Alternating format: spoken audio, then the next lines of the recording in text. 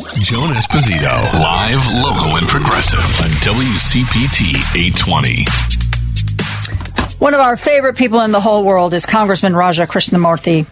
And he has been talking to his voters about all different kinds of things recently, having town halls, and which I know for some politicians, that's a pretty scary thing to do. But those are the politicians that generally are not well liked in their districts, and that does not apply to our good friend Raja, who joins us now to talk about one of his most recent town halls. How are you, Congressman?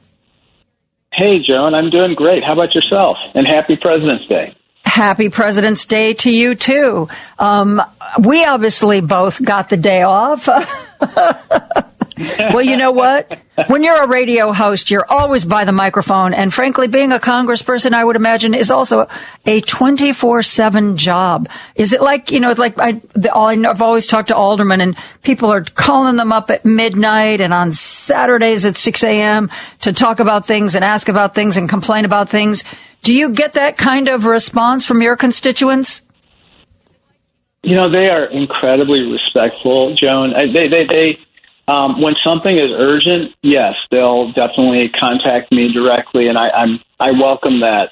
And I have the best staff in the world, and they jump to attention. And for instance, when I remember, even like it was yesterday, I guess 6 years ago, around this weekend, when Muslim Ban 1.0 was put in place. And, we got a call on a Saturday night that it was happening. I was the first member of Congress to arrive at O'Hare and help to free a couple dozen, Muslim green card holders who were banned by Trump. And all of our staff converged on the scene to help free them. And so I welcome the opportunity to help. And, yes, the requests range from pothole needs to be fixed in front of my house to we need to withdraw from Afghanistan. Mm-hmm. it runs the gamut, and so it's a very interesting job that way. Let's talk about this event in Elk Grove Village that you had with Congressman Jonathan Jackson and newly elected Delia Ramirez. Tell me about that. Yeah, it was all about basically protecting Social Security, Medicare, Medicaid, and education. I think that, honestly, you've seen all the buzz in Washington with regard to Kevin McCarthy's promises to the Freedom Caucus in exchange for their votes to get him elected Speaker on the 15th ballot. And all those side deals that he cut are manifesting themselves in terms of really bad legislation that is coming to the floor. Just to give you a taste of what some of those bills are, there's a bill to ban abortion nationwide. There's a bill to ban the IRS, the payroll tax, to ban estate taxes, and to put in like a 15% flat tax. And now we believe that they are going to usher forward legislation that does cut these social safety net programs. And, honestly, they have said, we're not going to cut Social Security and Medicare in exchange for raising the debt ceiling. But if you listen to their leaders in the past, it really does kind of betray what they're actually going to do. So just as an example, Senator Mike Lee, back in 2010, he said, one thing that you probably haven't heard from a politician, it will be my objective to phase out Social Security, to pull it up by the roots and get rid of it. And then another senator that we're familiar with, Ron Johnson from Wisconsin, he called Social Security, quote, a legal Ponzi scheme. So that's what their real kind of thoughts are on these issues. So, their reassurances that they're not going to touch Social Security and Medicare sound as hollow as, George Santos's fake resume, as far as I'm concerned. But I watched the State of the Union address, and when President Biden said stand up for seniors. Let them know this is off the table. And everybody stood and clapped, Raja. Are you saying that they're not going to stand by that agreement that they offered on the night of the State of the Union? I don't think so. And it's not just because they were probably crossing their fingers and toes and, they were doing other things like that. I think it's because the way that they interpret cutting Social Security and Medicare is somehow consistent with their public profession of support for those programs. So what I mean by that is, for instance, they say in the Republican Study Committee budget, that is the largest House Republican caucus. It has almost 180 members, okay? This Republican Study Committee budget endorsed raising the retirement age to 70. They do not believe that that is a cut because it would only apply to future retirees, not to present ones. But for most people out there who are actually looking forward to retirement, maybe they're in their 50s, they're looking forward to, basically retiring at 65, that's absolutely a cut, right? Because that's 5 years. Oh, yes. Benefits that you earned that you're not going to be able to enjoy in retirement and you can't count on. And remember, Joan, people really plan way out into the future for their retirement, right? For most people, they're thinking, okay, I'll retire in X number of years. This is what I'm going to have. This is what I can count on to live this type of lifestyle, X type of lifestyle. So when they pull the rug out and say, oh, well, retirement's going to be 70, that really, upsets people's plans, and it's absolutely a cut. Well, and they're not even providing, the adequate health care. But what if you don't live to 70? For heaven's sakes, that's aside from whether or not you want to work till you're 70. A lot of people, that's 60s, 70s, 80s. That's prime chronic illness time. That's just, correct. And the other thing that I don't like about what Republicans are doing, and I think that this is also a technique they will use to skirt their promise, is like this idea that was put forth by, I think, Ron Johnson and Rick Scott, though they had different time periods, that, well, okay, we're not necessarily going to cut it, but let's change the rules so that we have to reauthorize it every year or every 5 years. And that That's to me is an absolute nightmare. Well, no, we're not going to cut it. But don't you think that maybe 5 years down the road, we might want to just see the lay of the land and see how it's working? Not that we're going to make any cuts. That is an absolute, no offense to those of you in Congress, because I know you do a lot of good work. But the idea that this issue would be taken up every year or even every 5 years is terrifying. It is, and I think that even Mr. Scott, Senator Scott, is walking away from the notion of somehow sunsetting Social Security and Medicare every 5 years. I think he said the other day, I'm going to sunset every law except Social Security, Medicare, military benefits, pension. He just went down the line on the different things he was not going to be sunsetting, and it just calls into question, what are they talking about when they say, in exchange for raising the debt ceiling, we're going to balance the budget or we're going to require balancing the budget. We don't know what they're talking about. And so they should be very specific at this point.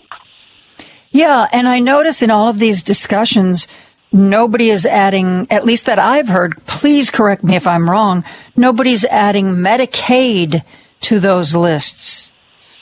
That's right. Again, I go back to this Republican Study Committee budget because to me, that has been the most specific of the different proposals that the Republicans have put out there. And this is what they've all kind of campaigned on.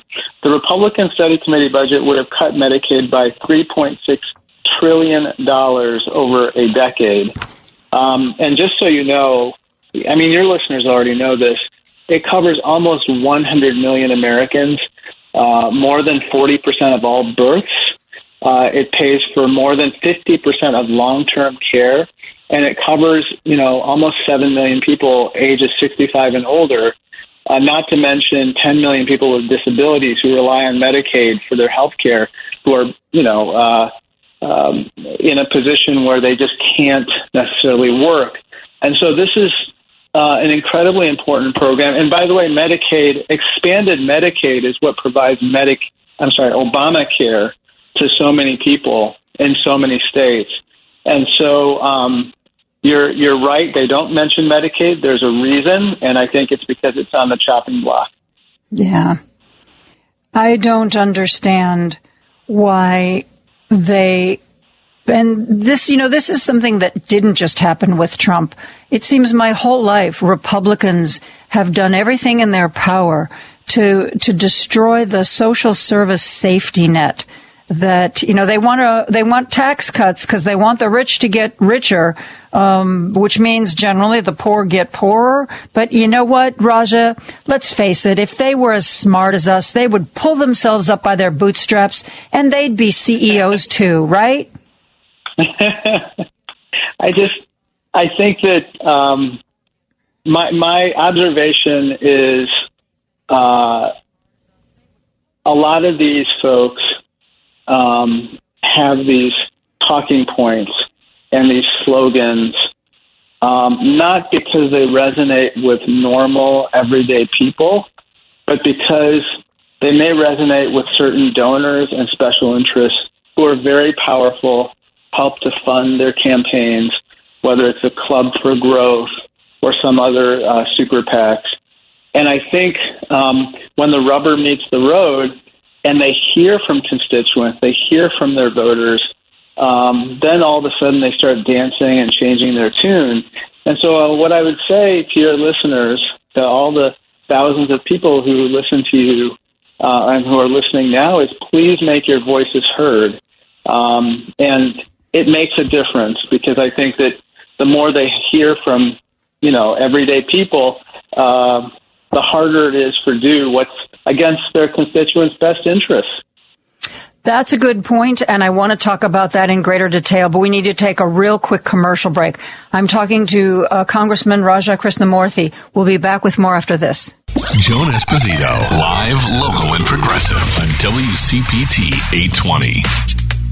I'm talking with Congressman Raja Krishnamoorthi. Recently, he and Congressman Jonathan Jackson and Congresswoman Delia Ramirez and others had a big town hall in Elk Grove Village to talk about how to fight against Republican efforts to cut popular programs, Medicaid, and despite their promises, probably Medicare and Obamacare.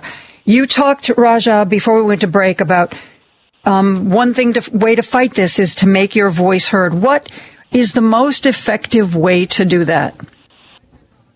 I think the most effective way is, I think that you have to activate your friends and family and others who are in the districts of members of Congress or senators who are on the wrong side of these programs. And I think, a concerted effort makes a big difference.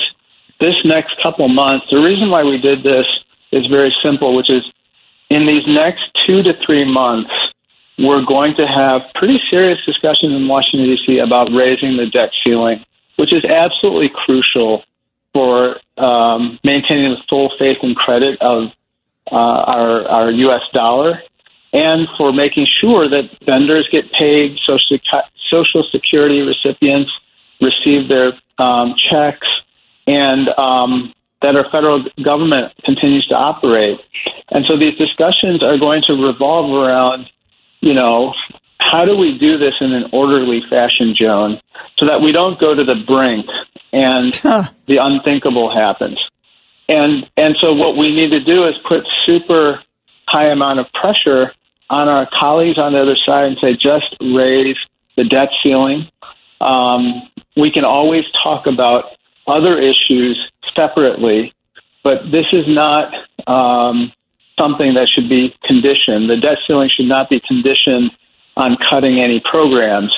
And so let's make it a clean affair, so to speak. I have a question about that. I hear all the pronouncements from Janet Yellen, and she's like, well, I'm going to move money around and take it from one pocket and put it into the other pocket and kind of keep everything functioning. The first date I heard was that she thought she could keep things going till June. Now I'm hearing it might even be July that she can keep things going too. But you talked about brinkmanship.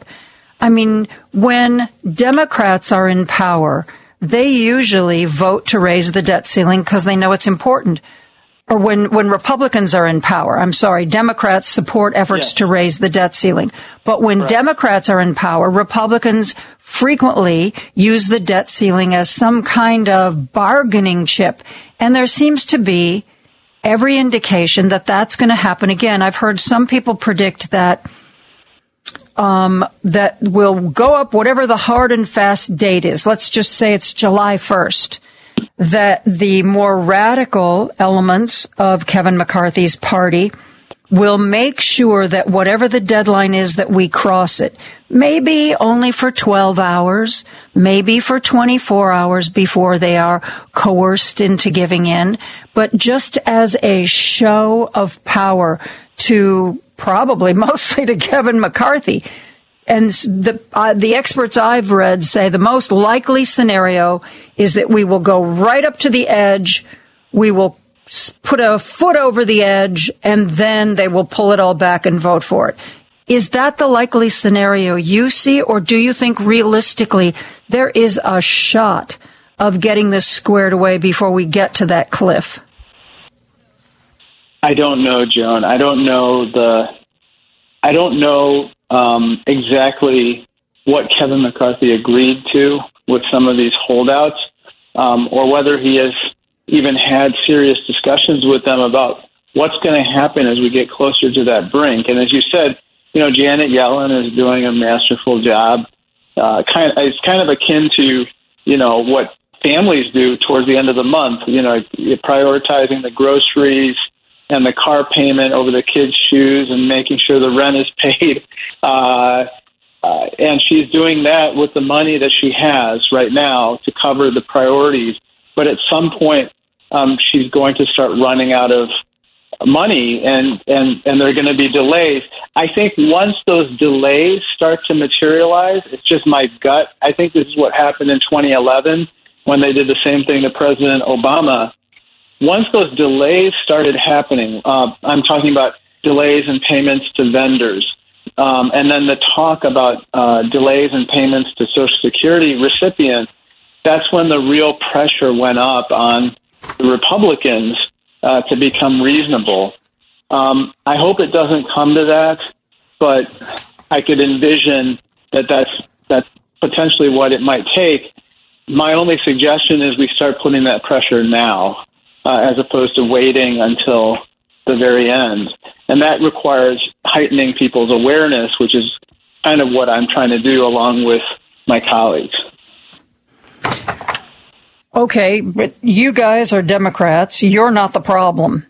I think, what was it like to sit there when there was vote after vote after vote after vote in Kevin McCarthy, cuddling up to Marjorie Taylor Greene, posing for selfies, walking over and talking to Matt Gaetz? I mean, when you were sitting there, did you think, oh my God, it is going to be impossible to work with these people? I thought that this person is putting his personal ambition over the best interests of this country, because we don't know the deals that he was cutting with these people. And obviously with Marjorie Taylor Greene, one of the deals he cut was restoring her committee assignments. I'm on the oversight committee, Joan. So is Marjorie Taylor Greene now. And every time she talks, it's an insult, it's belligerence, it's hostility. It's exactly the type of stuff that you don't want to see happen in any committee, let alone the oversight committee.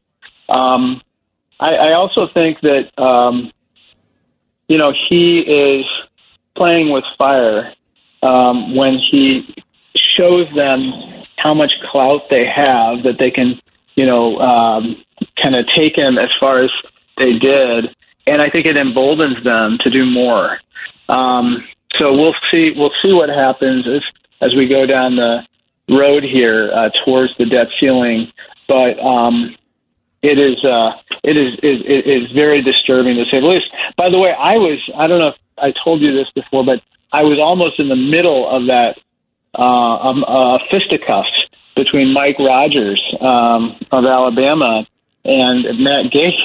I was standing right there when he was about to lunge at Matt Gaetz. I couldn't believe I was almost at fight night, which is oh my God issue altogether. That's amazing. What was going through your mind? I mean, I was stunned. My jaw was on the ground. It was the strangest thing I have ever seen. Not only did Mike Rogers come out and he said something like, "Matt Gaetz, you're going to pay for this," as he was storming past me to get to Matt Gaetz.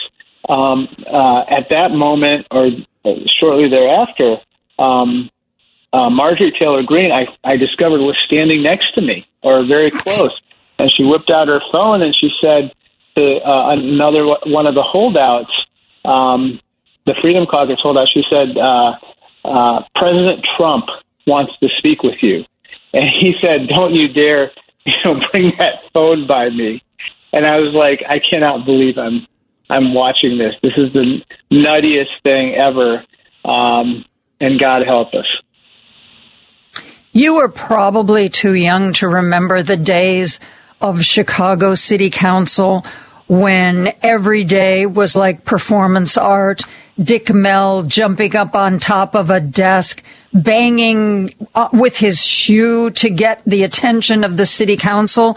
I mean, it was like must-watch TV every day. And, I thought, yes, that was a crazy, tumultuous time in our past. We'll never see those crazy days again. And not only are we seeing them again, but good God, we're seeing them in Washington. We're seeing them on Capitol Hill. I mean, you said you sit on a committee with Marjorie Taylor Greene. When it comes time to vote on the debt ceiling, what do you think she will do? Because on the one hand, she's crazy, but on the other hand, she's trying to be Kevin McCarthy's best friend in the whole world. So how do you think somebody like that will vote? I don't see her doing the right thing. I honestly, I don't know what McCarthy will do. I think he. Do you think he'll still be Speaker in July? So here's the thing, which is I'm not sure who would be the alternative to him right now, and I'm not sure if he'll be Speaker in July. But what I'm hoping, and I know this might sound naive, is I'm hoping that we can walk him back from the brink of cutting any other deals with the Freedom Caucus holdouts, because for the good of our country, we've got to avoid doing this bad stuff. And by the way, Joan, I mean that's not the end. There's the debt ceiling, but then we have the end of the year spending bills, appropriations bills that we have to approve as well. And, there's other things like reauthorizing the FAA, the Farm Bill, which has SNAP benefits, which, by the way, my family relied upon for a time. So I know you and your listeners know the importance of it as well. And so we just have to do some basic stuff and avoid doing other bad stuff and get out of this Congress and then get back to a Democratic majority. Raja, I know that stuff that you just mentioned sounds important, but don't you think your effort is better spent investigating the weaponization of the government, like Jim Jordan is doing? Oh, my goodness. This is going to be another interesting committee, and let's just see. We have some capable people on there who can spar with them, but it's too bad that we have to spend time doing that when there's so many other challenges that we face. And we should work on together. In that spirit, if you don't mind, I'd just like to also extend my thoughts about Jimmy Carter. He's probably a hero to all of us on President's Day. He entered hospice care, as many of your listeners know, and he's spending his remaining time at home. And I think on President's Day today, I think we should remember his selfless sacrifice, public service, and his humanitarian work, his tireless work around the world. That's, to me, what a real classy person does, and a true patriot. Yes. And one of the silver linings, I think, of going into hospice care at home so publicly is that he can see how loved he is and how appreciated he is. And he is hopefully still in a position to take all that in, because I think the outpouring has been really extraordinary. And thank you for mentioning that as we wrap this up. I really appreciate it. Well, good luck. I think you're going to have it's going to be like Dickens, the best of times and the worst of times coming up in the U.S. Congress. Raja Krishnamoorthi will be here periodically to tell us whether or not the inmates are running the asylum. And, our good thoughts go with you. Thank you, Joan. Please send more of them. And please, everybody, speak out and speak up and speak loudly about these programs: Social Security, Medicare, Medicaid, education, and all these other vital programs that help keep our people safe and secure. And it's really important now. Thank you so much, Congressman Krishnamoorthi.